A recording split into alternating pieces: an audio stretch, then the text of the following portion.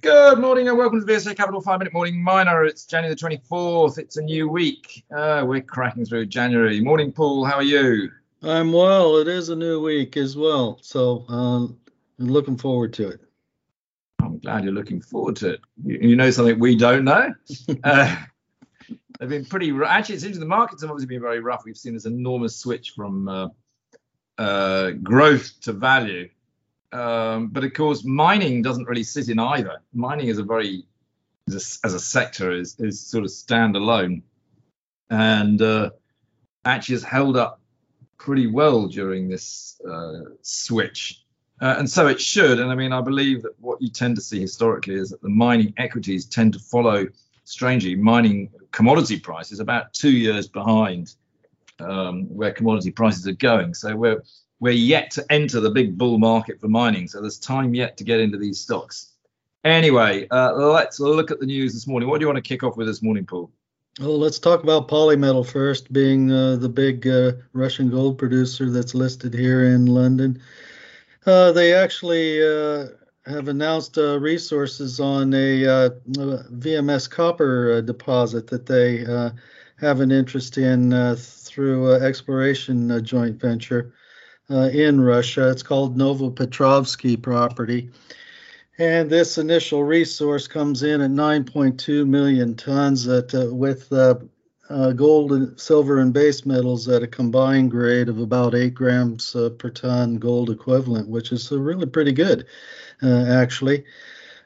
What it does is it doubles the amount of copper in the compliant resource within Polymetal as a group.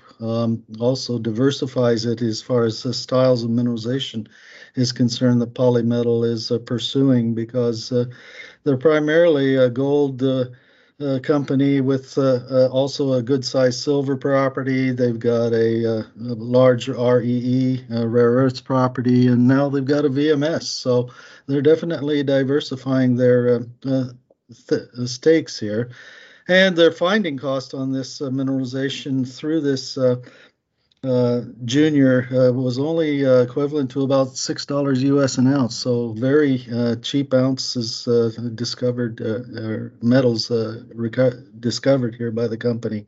They plan to have a PFS out on this deposit roughly by first quarter of 2025. Yeah, I mean, the stock has not been performing at all. It's almost halved since August 2020, so the last 18 months. And I would guess, obviously, not being helped at the moment with the Ukraine situation, the geopolitics. But probably down at this level, it's starting to look quite interesting, isn't it? Yes, I would think so. They've consistently delivered on their operational side, and as long as there aren't any kind of political sanctions to be imposed against it, because it is a Russian company, but it's a London domicile on its listing, so it's very much a London miner in that sense. Yeah, I mean, it's off nearly 2% today, 24p. Clearly, that's geopolitics a little bit. Anyway, moving on. What else you got, Paul? We have also West Africa Resources, which is the ASX new gold miner in Burkina Faso. They put out their Q1 production results, which came in relatively flat here at this stage. This Sankouro mine is, however, nicely performing, no significant lost time injuries, and though they had about 9.8 million hours of working activity from staff out there. Sanbrado mine comes in at production rate of risen by 7% in Q4 to 87,000 ounces, and the all-in sustaining costs at $721 an ounce. And they've also raised 126 million Australian during this current quarter as well, in order to finance things ongoing, like the Kiaka gold mine acquisition that they had made during this quarter, to push it toward its feasibility, as well as the other project that it acquired, which is the Toega deposit, that push its feasibility as well. And they'll have a new mine resource or group-wide reserve and resource update in this coming few months here, along with the 2022 production guidance. So looking very good there. There's not much out in the UK in terms of mining, but Tirupati Graphite, which is one a lot of the punters love, out in Madagascar. I think they've had a little bit of an update today, Paul.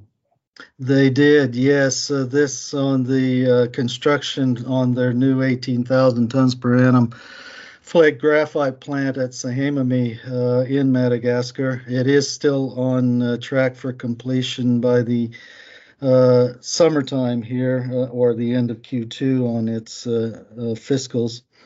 And that production capacity would bring the group overall to production in Madagascar up to 30,000 tons per annum.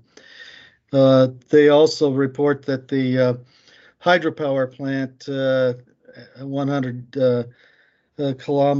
kilowatt plant, is nearing completion as well, and that will help reduce both its carbon emissions as well as the expense of the high-cost diesel power that the project otherwise uses. So that's looking very steady here at this point as well. Yeah, power in Madagascar is not an easy one, I can tell you. Right. Anything else, Paul, you want to quickly touch? And AIM quoted Serabi Gold, the Brazil gold producer. They did report today that they met their annual production guidance with a production of 7,678 ounces in this current fourth quarter, and which brought them to full production for this year, where they had intended at 33,800 ounces. And they also report that the Serra ore body on the Coringa Gold project, which is their newest mine development, the ramp is now advancing 120 meters down in order to reach the first of 3 ore grade veins later this month. All this is part of its plan to get itself group-wide up to 100,000 ounces of annual production.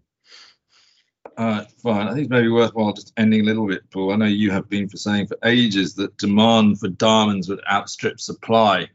And I think we're seeing news on that front, and diamond prices starting to rally quite strongly. Is that right? Well, the diamond price continues to rally, I would have to say, because it's been going on for well over a year now. And Alrosa's production and statements, which came out late Friday, are just reconfirming that. And they specifically said, too, that the rough diamond pipeline is essentially quite robust at this point as far as demand is concerned. So that appears to be going to continue for some time here. Very good. That'll do for Monday morning. We'll reconvene Tuesday morning. Thanks, Paul. Very good. See you then.